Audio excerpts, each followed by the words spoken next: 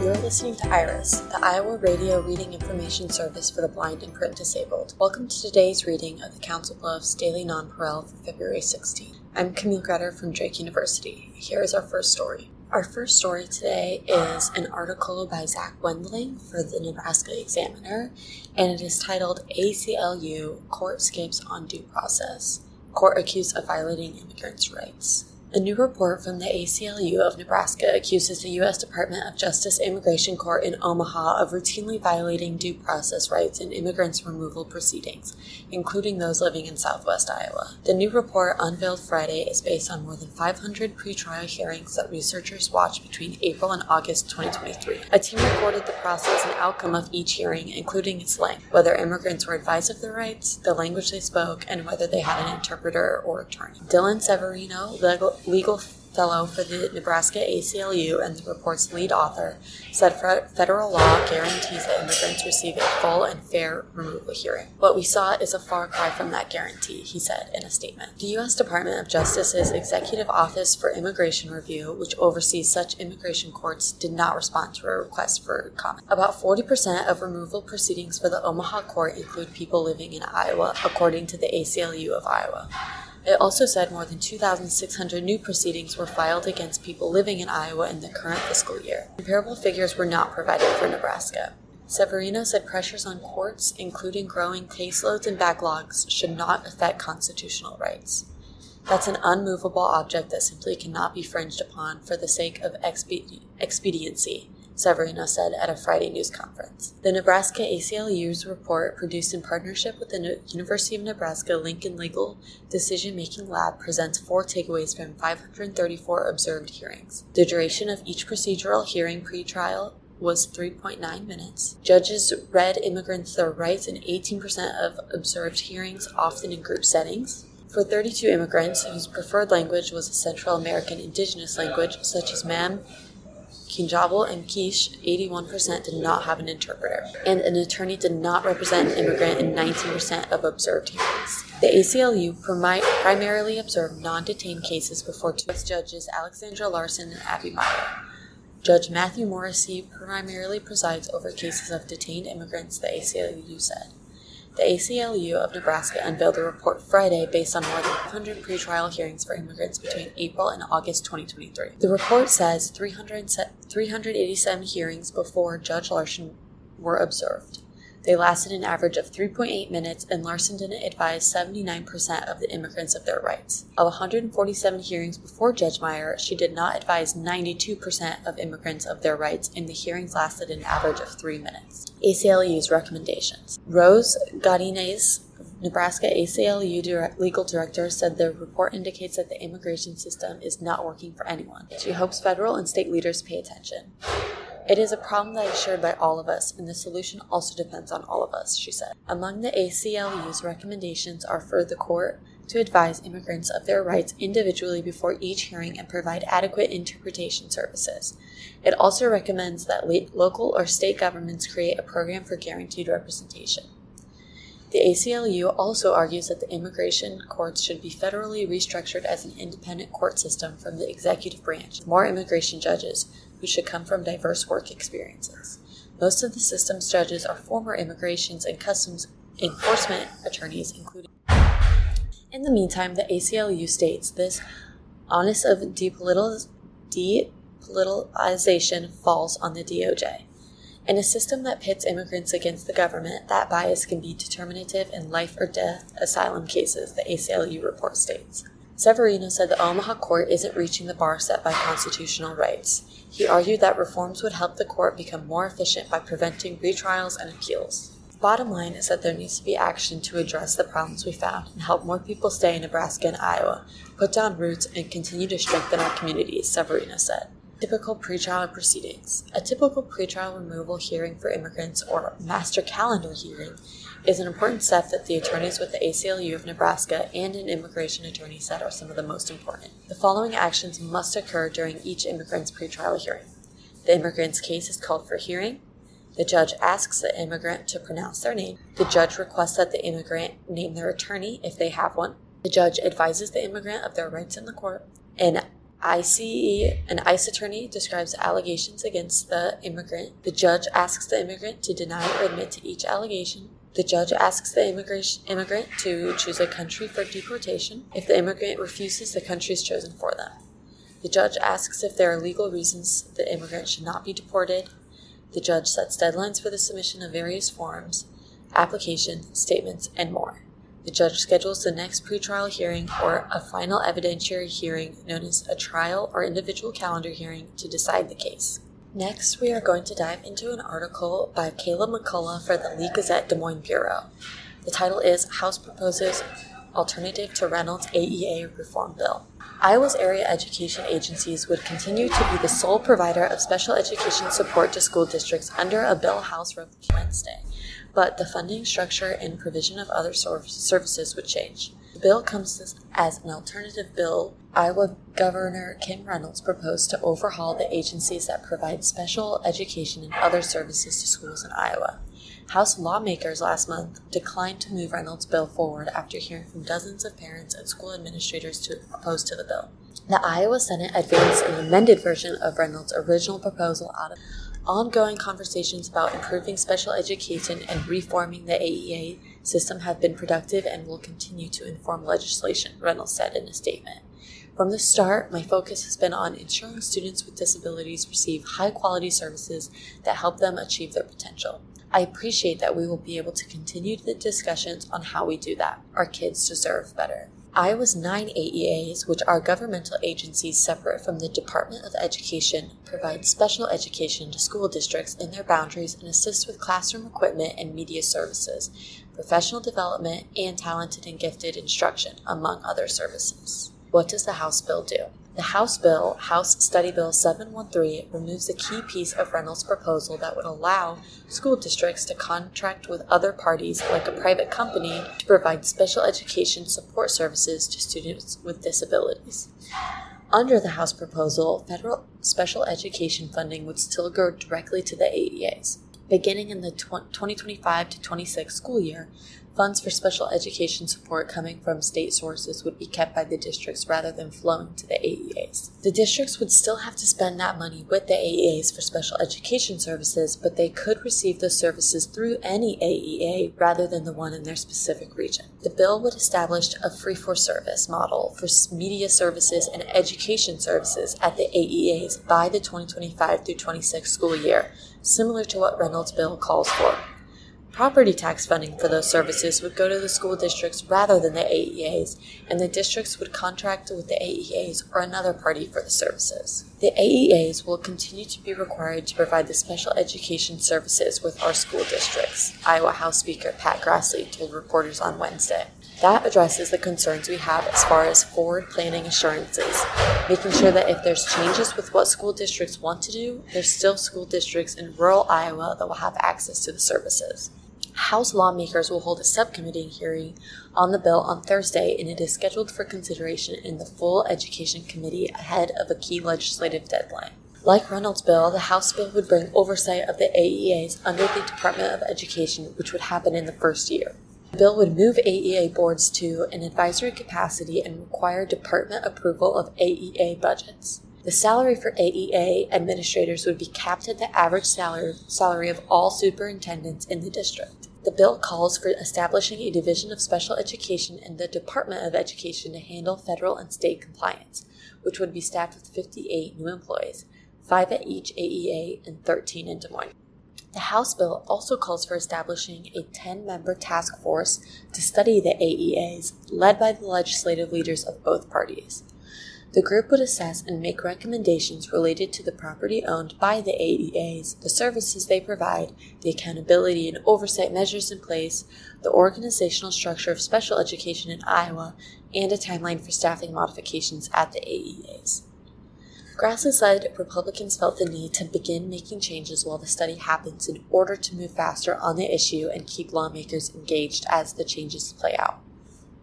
The reason why we put this mechanism in place to move it forward is because the results of the legislatively led study can help us address some of the unanswered questions that may exist that come from this, he said. House Minority Leader Jennifer Converse said Democrats are not supportive of the bill and do not think any major changes are needed to the AEAs. We continue to reject the premise that AEAs are needed wholesale change and to be overhauled, she said. So we're going to be looking very closely to see what the impact will be on kids in rural communities who need mental health services and special education services. What is in the Senate version? Senate Republicans made some changes to Reynolds' original proposal when they passed it out of committee on Wednesday, but they largely kept in place the provision that would allow school districts to use their special education dollars outside the AEA.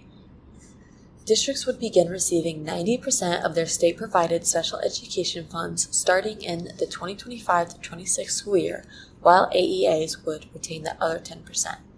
The district could use that money to provide special education services on their own or with another party, according to a summary read by Senator Lynn Evans, Republican Aurelia during. This amendment is the result of listening to and working with the AEAs and superintendents, while also understanding that this is not the final product, and we will fully expect more changes to be made in a floor amendment, Evans said. The bill would keep in place property tax streams funding media services and education services. Districts would receive 60% of the state funds dedicated to those services starting in the 2024-25 school year. That money could be spent with the AEAs or another party using the same free-for-service model called for in the House bill. Similar to Reynolds' proposal, the bill would call for establishing a division of special education in the Department of Education that would be in charge of compliance and oversight for the state. The department would need to work with the AEAs on a plan to transfer employees focused on oversight to the department. The Senate proposal would allow the Department of Education to set the AEA administrators' salaries and cap them at no more than 125% of the average superintendent salary in the region. The bill would also increase starting teacher salary to $46,251. Democrats roundly criticized the bill as not significantly different from the original proposal. They said they were worried it would lead to worsened outcomes for students with disabilities.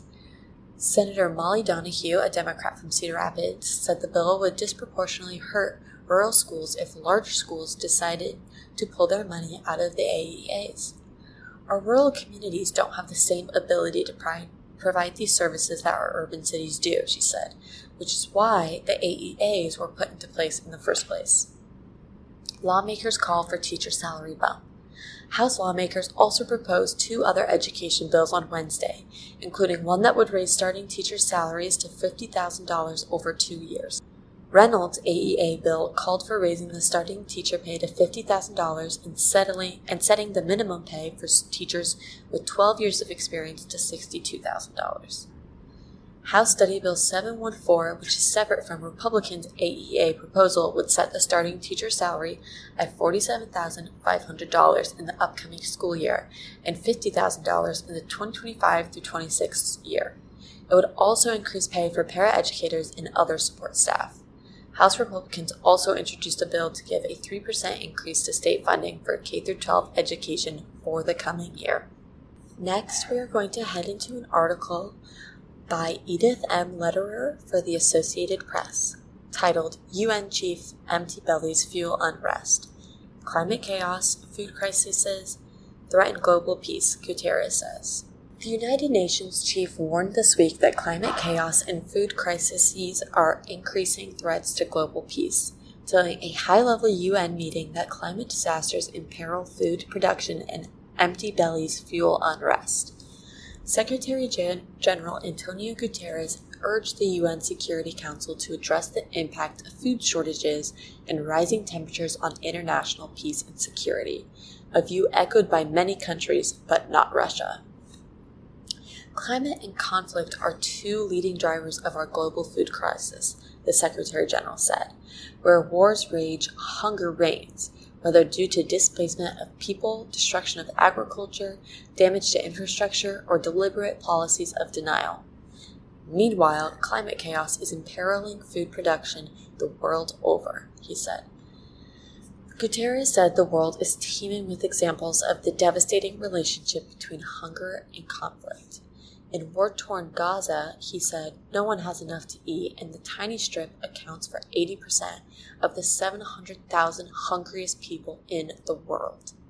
After more than a decade of war in Syria, he said, 13 million Syrians go to bed hungry every night. And in Myanmar, prospects of ending hunger have gone into reverse because of the conflict and instability, he said. Simon Steele, the United Nations climate chief, told the council that climate change is contributing to food insecurity and to conflict.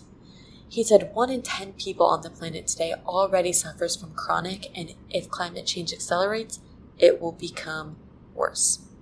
Rapid, sustained action to cut greenhouse gas emissions and to increase resilience is needed now to help stop both from spiraling out of control, Steele said.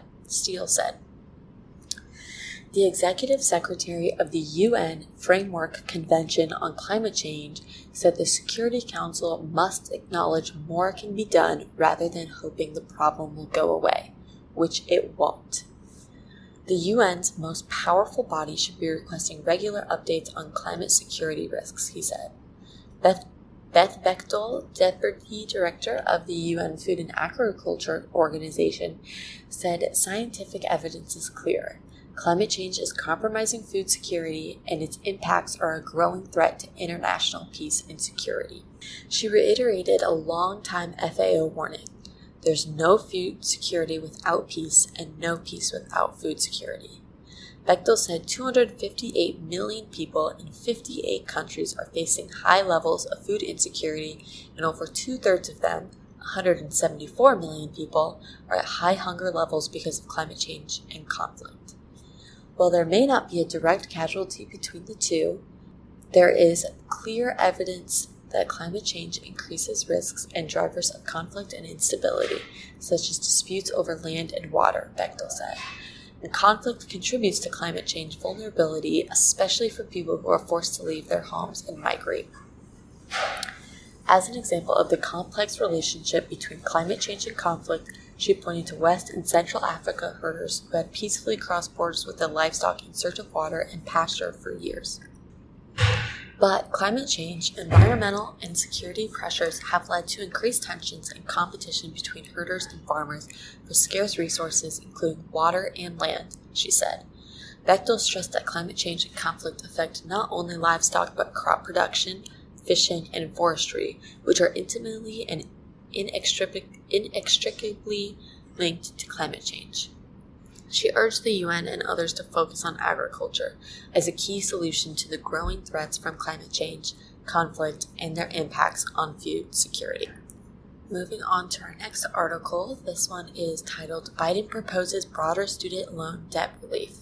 Americans who are struggling to repay federal student loans because of financial hardship could get some of their loan debt canceled under President Joe Biden's latest proposal for widespread loan debt forgiveness.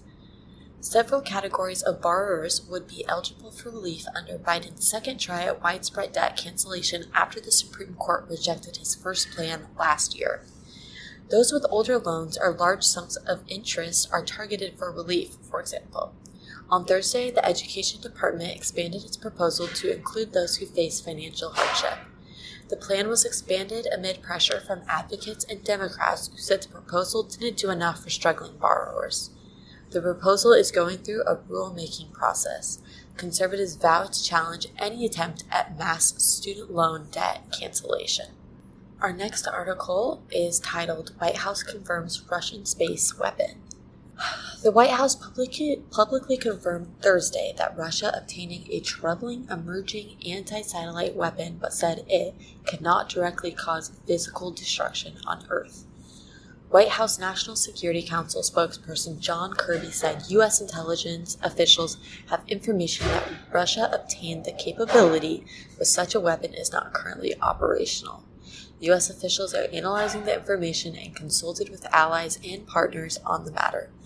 The White House confirmed its intelligence after a vague warning Wednesday from U.S. Representative Mike Turner, Republican from Ohio, about a serious national security threat. Russia downplayed U.S. concern about the capability. Our next article is from the Associated Press, written by Michael R. Cisak, Jennifer Peltz, Jake Offenhart and Eric Tucker. It is titled Trial Will Start in March. The case is the first of former president's 4 criminal indictments. And this is about Donald Trump's hush money trials.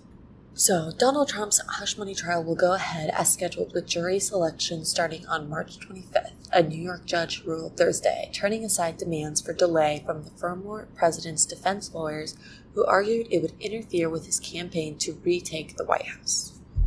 The decision means that the first of Trump's 4 criminal prosecutions to proceed to trial is a case centered on accusations that he sought to bury stories about extramarital affairs that arose during his 2016 presidential run. Other cases charge him with plotting to overturn the results of the 2020 election and illegally hoarding classified documents at his Florida estate. In leaving the trial date intact, Judge Juan Manuel Merchant pointed to the recent delay in the separate prosecution in Washington related to efforts to undo the election. That case, originally set for trial on March 4th, is effectively frozen pending the outcome of Trump's appeal on the legally untested question of whether a former president enjoys immunity from prosecution for actions taken while in office. Merchant said he decided to stick with the trial date after speaking last week with the judge in the Washington trial, Tanya Chutkan. The hush money trial is expected to last 6 weeks, Merchant said. Assuming the New York case remains on schedule, it will open just weeks after the Super Tuesday primaries, colliding on the political calendar with the time period in which Trump will be looking to sew up the Republican race and emerge as the presumptive nominee in this year's presidential contest. We strenuously object to what is happening in this courtroom, said defense lawyer Todd Blanche, adding that the fact that President Trump is now going to spend the next 2 months working on this trial instead of out on the campaign trail running for president is something that should not happen in this country. Trump made a similar case after leaving the courtroom, telling reporters that, instead of being in South Carolina and other states campaigning, I'm stuck here. In fact, Trump has repeatedly attended court proceedings where his presence was not required. Thursday marked Trump's first return visit to court in the New York case since that historic indictment made him the first ex-president charged with a crime. Since then, he has also been indicted in Florida, Georgia, and Washington, D.C. Heading into our next article, this one is also by the Associated Press, with the title, Feds Say FBI Informant Lied About the Bidens. Smirnov charged with fabricating bribery tale about energy company. An FBI informant was charged this week with fabricating a bribery scheme involving President Joe Biden, his son Hunter, and a Ukrainian company, a claim that is central to the Republican impeachment inquiry in Congress. Alexander Smirnov falsely reported in June 2020 that executives associated with the Ukrainian energy company Burisma paid Hunter and Joe Biden $5 million each in 2015 or 2016, prosecutors said Thursday. Smirnov, 43, was indicted Wednesday on charges of making a false statement and creating a false and fictitious record. He made a brief court appearance Thursday in Las Vegas but entered no plea. The informant's claims have been central to the Republican effort in Congress to investigate the president and his family and helped spark what is now a House impeachment inquiry into Biden.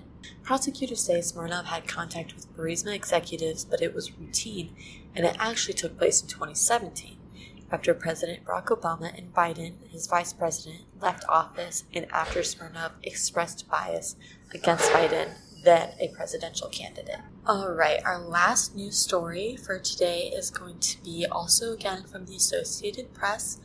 This is titled, Willis Takes the Witness Stand to Defend Herself. Hearing could result in her being removed from Georgia election case. Fulton County District Attorney Fani Willis took the witness stand Thursday to defend herself from efforts to remove her from the 2020 election interference case against Donald Trump, angrily pushing back against what she described as lies about her romantic relationship with a special prosecutor. Willis agreed to testify in the extraordinary hearing that could result in her being disqualified from the case over her relationship with attorney Nathan Wade, which defense attorneys have described as a conflict of interest. Willis said she was eager to take the stand to set the record straight, saying, "It's highly offensive when someone lies on you." Robin Yeardy, a former co-worker of Willis, testified earlier Thursday that Willis's relationship with Wade began before he was hired as special prosecutor in November of 2021. Wade and Willis testified that they didn't start dating until 2022 and their relationship ended last summer. Trump and his co-defendants have argued that the relationship presents a conflict of interest that should force Willis off the case. Wade sought to downplay the matter, casting himself and Willis as private people. You're listening to the Council Bluffs Daily Non-Pareil for February 16th on IRIS, the Iowa Radio Reading Information Service for the Blind and Print Handicapped in Des Moines. I'm Camille Gretter from Drake University. IRIS volunteers love to hear from listeners. If you have any comments or questions about this or any IRIS program, please call toll-free from anywhere in Iowa at 515-243-6833. There are no obituaries today, so we are going to segue into sports. Starting off with an article from Eric Olson of the Associated Press, titled "Clark Owns the Mark. Iowa star breaks the scoring record with a 35-foot three-pointer." Caitlin Clark wasted no time becoming the NCAA women's career scoring leader Thursday night, taking less than 3 minutes to score the 8 points she needed to break Kelsey Plump's record. The Iowa star, who has brought unprecedented attention to women's basketball, surpassed the record with her signature shot, a 35-foot three-pointer that hit nothing but the bottom of the net. And Clark didn't let up from there. She finished with a career-high 49 points, tied her career best with 9 three-pointers, and had 13 assists in number 4 Iowa's 106-89 victory over Michigan. Hawkeyes coach Lisa Bluter took Clark out of the game with 1 minute and 46 seconds left, shortly after she made her final three, and she went to the bench to an ovation from the sellout crowd at Carver Hawkeye Arena. Clark's huge night put her at 3,569 points and within 80 of her next milestone, Lynette Woodard's major women's college scoring record of 3,649. Clark went into the game needing 8 points to pass Plum's total of 3,527. The record breaker was a three off the dribble and on the left wing near the Mediacom Court logo, with 7 minutes 45 seconds left in the first quarter. It's cool to be in the same realm as a lot of really, really good players, Clark said at halftime in a televised interview. I'm lucky to do it because I have really good teammates and really good coaches and a great support system that surrounds me. Plum established the previous record as a senior at Washington in 2017. Pearl Moore of Francis Marion holds the overall women's record with 4,061 points from 1975 through 79. Iowa has 4 regular season games left, plus the Big Ten tournament and the NCAA tournament. Barring injury, Clark, a senior who averages 32.1 points per game, is all but certain to pass Woodard. And she has the option to return for a 5th season of college basketball because of the COVID-19 pandemic. The crowd started chanting, "One more year, while Clark, who was projected as the number 1 overall pick in the WNBA draft, was doing a post-game television interview. Among those offering congratulations on social media was LSU star Angel Reese, who shared the spotlight with Clark in last season's national championship game won by the Tigers. The Big Ten Network put out a congratulatory compilation video that included Tom Brady and Peyton and Eli Manning. Iowa won the tip, and Clark, guarded by Layla Falia, drove to the basket and banked in a shot from the right side. Clark hit a three from the left wing on Iowa's next possession. The Hawkeyes turned the ball over twice before Clark took a pass from Gabby Marshall in transition, stopped, and shot from deep. When the ball went through, the fans, many of them standing and holding up phones to capture the moment, let loose a huge roar. Bluter called a timeout shortly thereafter, and Clark hugged teammates and coaches during the brief celebration. Just grateful, thankful to be surrounded by people and be in a city that supports women's basketball so much, Clark said. Early bracket: South Carolina, Stanford, Ohio State, and Colorado would be if it began now, as the selection committee revealed the teams in line for the top 16 seeds.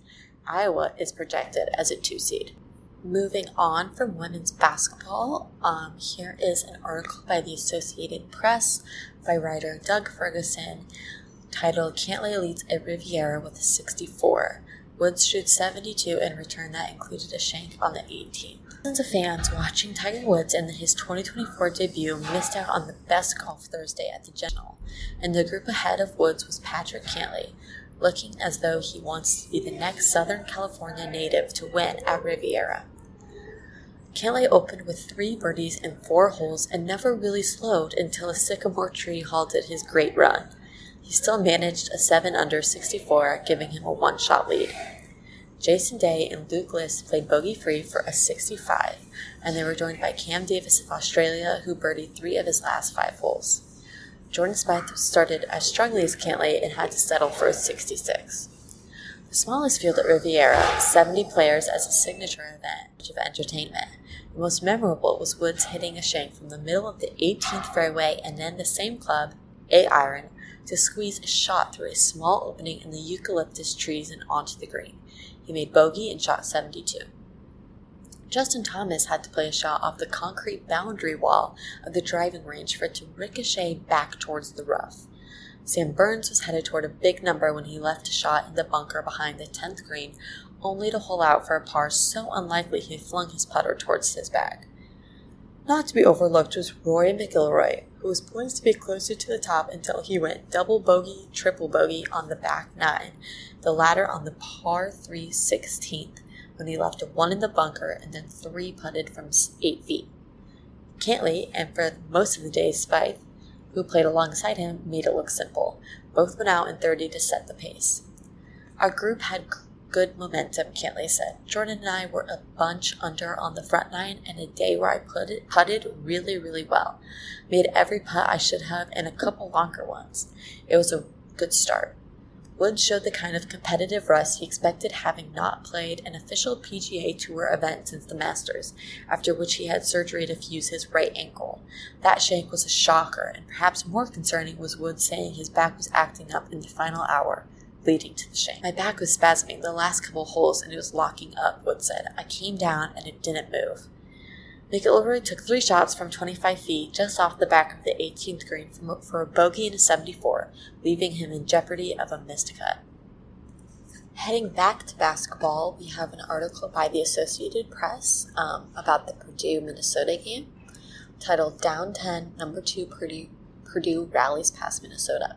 Zach Edey overcame a slow start with 24 points and 15 rebounds as number 2 Purdue rallied from a 10-point deficit to defeat Minnesota 84-76 on Thursday night. The Boilermakers, who trailed by 10 after the opening possession of the second half, turned to their 7'4" senior All-American center to help lead the comeback.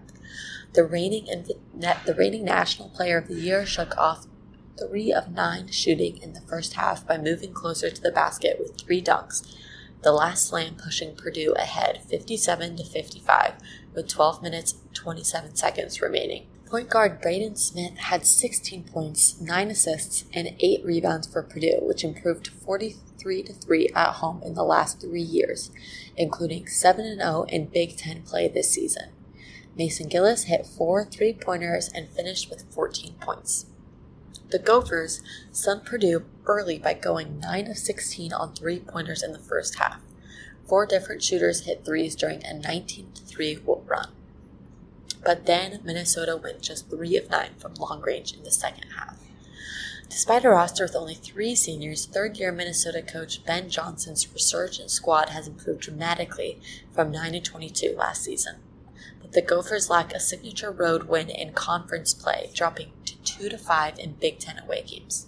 Number 24, Florida Atlantic University 80, Temple 68. Jonell Davis scored 70 points, Elijah Martin and Brayden Weatherspoon each had 16 as host Florida Atlantic won the Battle of the Owls. FAU pulled away with an early 15-2 run. Temple has lost 10 straight. Notes: The Maui Invitational is returning to the Lahaina Civic Center for the first time since wildfires devastated the area and killed 101 people. The tournament will be played November 25th through 27th after being shifted to Honolulu earlier this season. With Wednesday night's blowout win over DePaul, top-ranked UConn moved a step closer to its first Big East regular season championship since the 2005-2006 season. The Huskies, who lead number 4 Marquette by 2.5 games with 6 remaining, host the Golden Eagles on Saturday. Next, we're going to head over to the Ask Amy section with Amy Dickinson. The headline for this one is Newly Married Couple Clashing Over Windfall. Dear Amy, my wife Mel and I are newlyweds. After the wedding, my wife's grandfather sent her a check for $10,000. I jokingly asked her to hand over my $5,000 share as her new partner. She responded with an angry rebuke, which inspired me to start thinking seriously. Why aren't I entitled to share in this wedding gift? Dear D, this answer would depend on your wife's grandfather's statement of intent when he sent this money. Was this a wedding gift or a gift sent to your wife after your wedding? If the money came along with a note saying, Mel, I hope you will use this gift toward retiring your college debt so you can get a running start to your marriage, then the grandfather is using the occasion as a way to give his granddaughter a special gift. If the grandfather did not state any specific intentions and addressed the card/envelope to both of you as a wedding gift, then it is for both of you. In my opinion, you blew it when you jokingly asked your wife to hand over your half, although the real gift here is that this episode should force you to discuss your finances. What's hers, yours, and ours. Being married should inspire both of you to change your orientation from me to we. You deposit your paychecks into a joint account and pay your expenses from this account. Will you pay your expenses proportional to your incomes or split them equally? Moving forward, if one of you wins the lottery or receives money from a family member, will you deposit it into your joint account to be shared equally? If you to divorce, these matters would be decided by the community property laws in your state. During your marriage, you get to make these choices as a couple, and I hope you will. A postnuptial agreement would codify some of these decisions, and is essentially a roadmap for dividing assets if you're divorced. Even if you get a postnup, don't plan for your divorce. Plan for your marriage. That's the end of that one. Dear Amy, my ex-wife and I divorced 5 years ago. I have primary custody of my 3 daughters, ages 6 to 12. Their mom sees them every other weekend. 3 years ago, I met the wonderful Elise. Elise and I got married last year, and she moved into our home. She didn't bring children into the marriage and is thrilled to be a part of our family. All of the girls seem to be doing well, aside from occasional emotional storms based on their age and stage.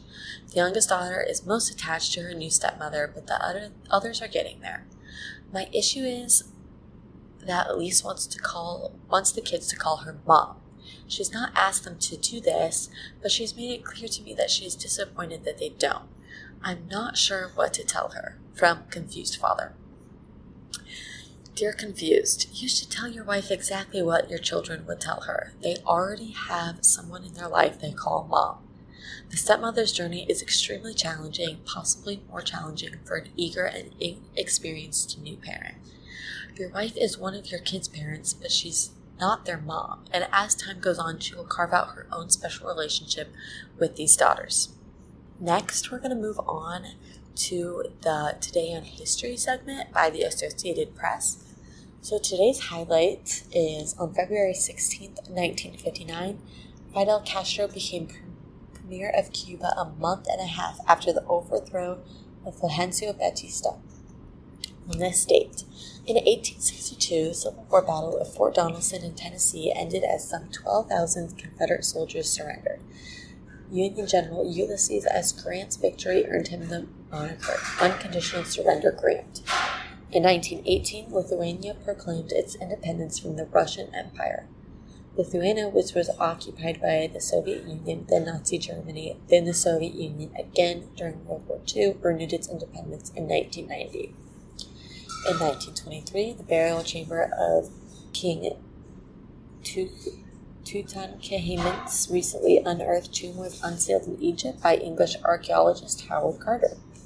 In 1945, American troops landed on the island of Corregidor in the Philippines during World War II. In 1960, the nuclear-powered radar picket submarine USS Triton departed New London, Connecticut on the first submerged circumnavigation by a vessel. In 1961, the United States launched the Explorer 9 satellite. In 1996, 11 people were killed in a fiery collision between an Amtrak passenger train and a Maryland commuter train in Silver Spring, Maryland. In 1998, a China Airlines Airbus A300 trying to land in fog near Taipei, Taiwan, crashed, killing all 196 people on board, plus 7 on the ground. In 2009, in Stamford, Connecticut, a 200-pound chimpanzee named Travis went berserk, severely mauling its owner's friend, Charla Nash. Travis was shot dead by police. In 2011, bookstore chain Borders filed for Chapter 11 bankruptcy protection and said it would close nearly a third of its stores. Borders closed all of its remaining stores in September 2011. In 2012, New York Times correspondent and former Associated Press reporter Anthony Shadid, a two-time Pulitzer Prize winner, died of an apparent asthma attack in Syria while reporting on the uprising against its president. He was 43. In 2017, in the first full-length news conference of his presidency, Donald Trump denounced what he called the criminal leaks that took down his top national security advisor, Michael Flynn. All right, let's move on to the Daily Astrology by Nancy Black. So today's birthday, 2/16/24. Good fortune blesses your house this year. Steady, disciplined action wins lucrative rewards. Solve family challenges before exciting springtime creative and collaborative possibilities arise in conversation. Shift summer professional projects around changes before setting off on bold autumn adventures. Domestic joys feed your spirit. To get the advantage, check the day's rating. 10 is the easiest day, 0 the most challenging. Aries, March 21st through April 19th. Today is an 8. Communication and connection comes naturally. You're especially popular this month with Venus in Aquarius. Get social. Play on powerful teams for causes you love. Taurus, April 20th through May 20th. Today is a 9. Discover professional advances. Your status and influence rise over the next month with Venus in Aquarius. Take charge. Put love into your work. Gemini, May 21st through June 20th. Today is an 8. Set study goals. Travel looks good this coming month. It's easier to venture forth with Venus in Aquarius. Explore and discover uncharted terrain. Cancer, June 21st through July 22nd. Today is a 7. Profit through collaboration with Venus in Aquarius. The next month's favors earning and saving money. Increase shared assets with coordination. Strategize and build together. Leo, July 23rd through August 22nd. Today is an 8. Partnerships flower with Venus in Aquarius for the next month. Compromises come naturally. Share and discover beauty, passions, and love. Rely on each other. Virgo, August 23rd through September 22nd. Today is an 8. You're growing stronger. Energize healthy practices. Get your heart pumping this month. Take your work, health, and vitality up a notch. Libra, September 23rd through August 22nd. Today is a 9. Practice talents, skills, and hobbies. You're especially lucky in love over the next month with Venus in Aquarius. Artistic efforts sparkle. Your creative muses harmonize. Scorpio, August 23rd through November 21st. Today is an 8. Feather your love nest. Make household improvements. Enjoy domestic arts and pleasures with Venus in Aquarius for a month. Savor home and family. Sagittarius, November 22nd through December 21st. Today is a 9. Connect and share. You love learning over the next month with Venus in Aquarius. You're especially clever and creative. Write, record, and express. Capricorn, December 22nd through January 19th. Today is a 9. Gather abundance with Venus in Aquarius. The next month can be especially profitable. Your work and demand rises naturally. Aquarius, January 20th through February. Today is an 8. You're especially beloved with Venus in your sign. Your charm and charisma shine this month. Try a new style. Step on stage. Pisces, February 19th through March 20th. Today is an 7. Savor a restful, contemplative month with Venus in Aquarius. Slow the pace and practice relaxing rituals. Process recent transitions. Make plans to follow your heart. This is from the Tribune Content Agency. All right, we're going to move on to this Dear Kathy section by Kathy M. Rosenthal. The headline for this article is Help Timid Pup Gain Confidence. So it starts off, Dear Kathy, my adult granddaughter has an 8-month-old toy Australian Shepherd. She got the dog when he was 3 months old. The dog is friendly toward family members but will not allow strangers to go near him. He will back away if I put my hand out to pet him and then run away. He won't go anywhere near me and it's as if he is frightened of all strangers. He's been to a vet and has all his shots. Is this something he will grow out of as he gets older? How can we make him a friendly puppy? Sherry from New York. Dear Sherry, there are several things your granddaughter can do to help her fearful puppy gain confidence. While I will suggest a few things here, my first recommendation is for your granddaughter to enroll her puppy in a dog training class or sign up for private lessons with a trainer or animal behaviorist. These professionals can identify the puppy's triggers and help her create a plan to build up this puppy's confidence through training. Until then, here are some things she can do. Create a home environment where the puppy feels relaxed and safe. This may include putting a pheromone collar on him, giving him some over-the-counter relaxing chews, or putting an anxiety wrap or thundershirt on him. Next, ask everyone outside his friendly circle not to approach or try to pet him. They can talk to and encourage the puppy, but the puppy or dog should always be the one to initiate physical contact with them. This advice goes for all dogs. I never approach dogs to pet them. I always wait for them to come to me. Start training the puppy. Training builds a dog's confidence and helps him learn the boundaries of his world. Training should include responding to his name, sitting, coming when called, downing, staying, and heeling on a leash. Begin training in the house. As his confidence and skills grow, expand training outside the home or a nearby park. Once he learns basic training, she can begin to focus on her dog's triggers, which in this case is anyone approaching him. She will need to determine the safe distance for where a person can stand without him exhibiting fear. If he seems fine when someone is 10 feet away, but reacts when someone is 9 feet away, then 10 feet is where you start this training. Have the person stand 10 feet away and ask him to toss treats towards your dog. The person can inch closer to him, but if he responds fearfully at any point, then the person needs to back up to 10 feet again. This training may require many practice sessions to see progress, so tell your granddaughter to be patient and consistent with the training. Outside of the training, she should reward her puppy with a treat whenever he appears relaxed or responds positively to any engagement.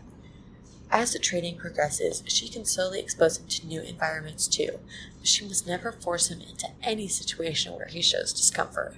Always encourage, praise, and build up the dog's confidence over time so he learns to trust the people around him. Dear Kathy, in your column regarding the Pet Corrector product, you said it's a small can of compressed air that provides a shh sound to interrupt unwanted behavior. Direct this toward Rebecca whenever she goes after Marcy. This product should not be aimed or directed toward the pet when using it. The vendor recommends using it by aiming the spray away from the pet. The steps for use are WAG, Witness, Act, Give. P. Cedar Falls, Iowa. Dear P, thanks for the opportunity to clarify product usage. We don't want Marcy to think that correction is for her when it's for Rebecca, so the product should be used where Rebecca can hear it and see it more clearly than Marcy, but never directly in Rebecca's face. Hope that helps. Kathy M. Rosenthal is an author and pet expert who has more than 25 years in the animal welfare field. Send your pet questions, stories, and tips to Kathy at petpundit.com. Please include your name, city, and state. You can follow her at Kathy M. Rosenthal. Alright, we're going to go over to another advice column with Jan Blackstone. This one is titled Respect Child's Time with the Other Parent. X Etiquette. Question is, my son's father and I share our 13-year-old's time equally, but his dad always seems to want more time. Why he thinks he deserves more than half, I don't know, but that's the impression he gives. My son will be comfortably watching TV when his father will call and tell him something to lure him away from my home. He just bought a puppy, just bought a ping pong table, he bought him that new phone he wanted, and all will be available when he gets home. So my son tells me he wants to go to dad's and his dad comes to pick him up. I can't say, no, you can't go to your dad's. What's good X etiquette? Answer: forbidding your child to go to his other parent's home would not be good co-parenting, but there's more going on here than purchasing some cool stuff for your child and wanting to tell him about it. Enticing the child with purchases while he is at the other home undermines the child's desire to spend time with his other parent. This is done with intent, and if allowed to fester, this alienating behavior will be extremely damaging to your child. It is centered on undermining the child's desire to spend time with his other parent, and that is not in the child's best interest. What is in the child's best interest is to have a loving, caring relationship with both parents, and it is each parent's responsibility to support the child in having that relationship. If your child prefers to be at one home than another, that's a red flag to check your co-parenting. Sometimes that is inevitable. I've had kids tell me they prefer one home over the other because they like their bed better at one home. But if the reason for their preference is something that the parents are doing, like luring them away with material possessions, shame on you. That's really poor ex etiquette and downright poor parenting as well. Another red flag in this scenario is when a parent refers to their house as home and direct comparison to the other parent's residence. This implies the child isn't really home unless he's with, in this case, his father. Dad is the real parent. The other parent is sort of a stand-in parent until the child returns home. All this is done subliminally by merely calling one house home and the other house your mother's house or your father's house. The best course of action for both parents at this point is to agree that purchases are not weapons to lure the child from one home to the other. If something is purchased while the child is at the other parent's home, they must wait to notify and give it to the child when the child returns. Most importantly, these parents must learn to respect each other and the child's time with the other parent. That's good ex etiquette. Alright, we're going to finish today with an article from Bang Showbiz titled Model Kaya Gerber Says She Resented Fame. Kaya Gerber, 22, felt angry about her celebrity status and resented fame. The model actress, daughter of supermodel Cindy Crawford and businessman Randy Gerber, has said she wasn't happy with her life in the spotlight, so she channeled her frustration into creating a book club on Instagram featuring interviews with authors. She credits the project with giving her focus. She told the Wall Street Journal, "I think that a big part for me of starting a book club is I did reach a point where I really resented fame and felt angry. Why do people get to take something from me when I leave the house? And then all of a sudden I was like, this gives me something. This can be a gift." Gerber added that having famous parents didn't affect her too much when she was growing up because they refused to let their profiles stop them doing normal activities with the kids. She explained that they never ever let it dictate what they did or didn't do. It never controlled our life. As a kid, if I wanted to go pick out a Christmas tree, we're going to pick out a Christmas tree. And maybe there would be paparazzi pictures, but my parents would never be like, "Oh no, I don't want to do that." And that brings us to the end of today's reading of the Council Bluffs Daily Non-Pareil for February 16th. The Non-Pareil can be heard each weekday at 5 p.m. I'm Camille Grutter from Drake University in Des Moines. Thank you for sharing your time with IRIS, the Iowa Radio Reading Information Service for the Blind.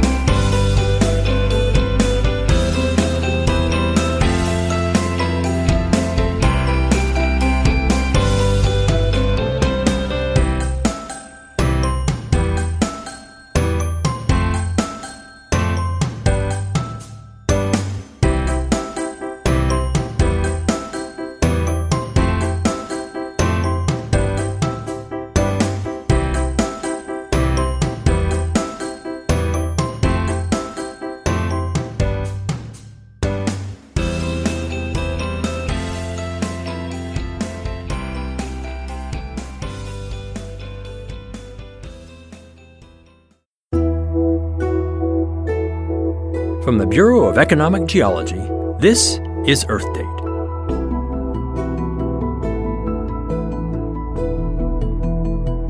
What exactly is fossil water, and why have we consumed so much of it? No, it's not a new brand of bottled water imported from the days of dinosaurs.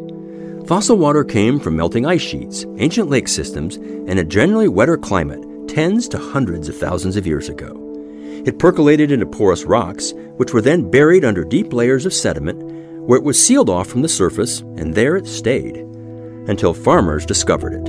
And in the second half of the 20th century, they started drilling wells into fossil aquifers and pumping like mad, turning sunny, dry places into acres and acres of green farmland. Crop supplies boomed. Food became cheaper and more plentiful, grown in formerly parched places like California and Kansas, and shipped around the world for people like you and me to eat, ingesting fossil water with it. The trouble is, fossil water is a finite resource, and new studies suggest that many fossil aquifers may become depleted this century, so that we won't be able to rely on them any longer. This could mean that the crops that depend on them could become less plentiful and more expensive again. All the while, population will likely increase, the climate will likely warm, our demand for water will continue to climb, which means we'll have to adapt to the lack of fossil water, just as we adapted to its discovery, this time with more efficient crops and farming methods and more efficient use. For Earth Date, I'm Scott Tinker.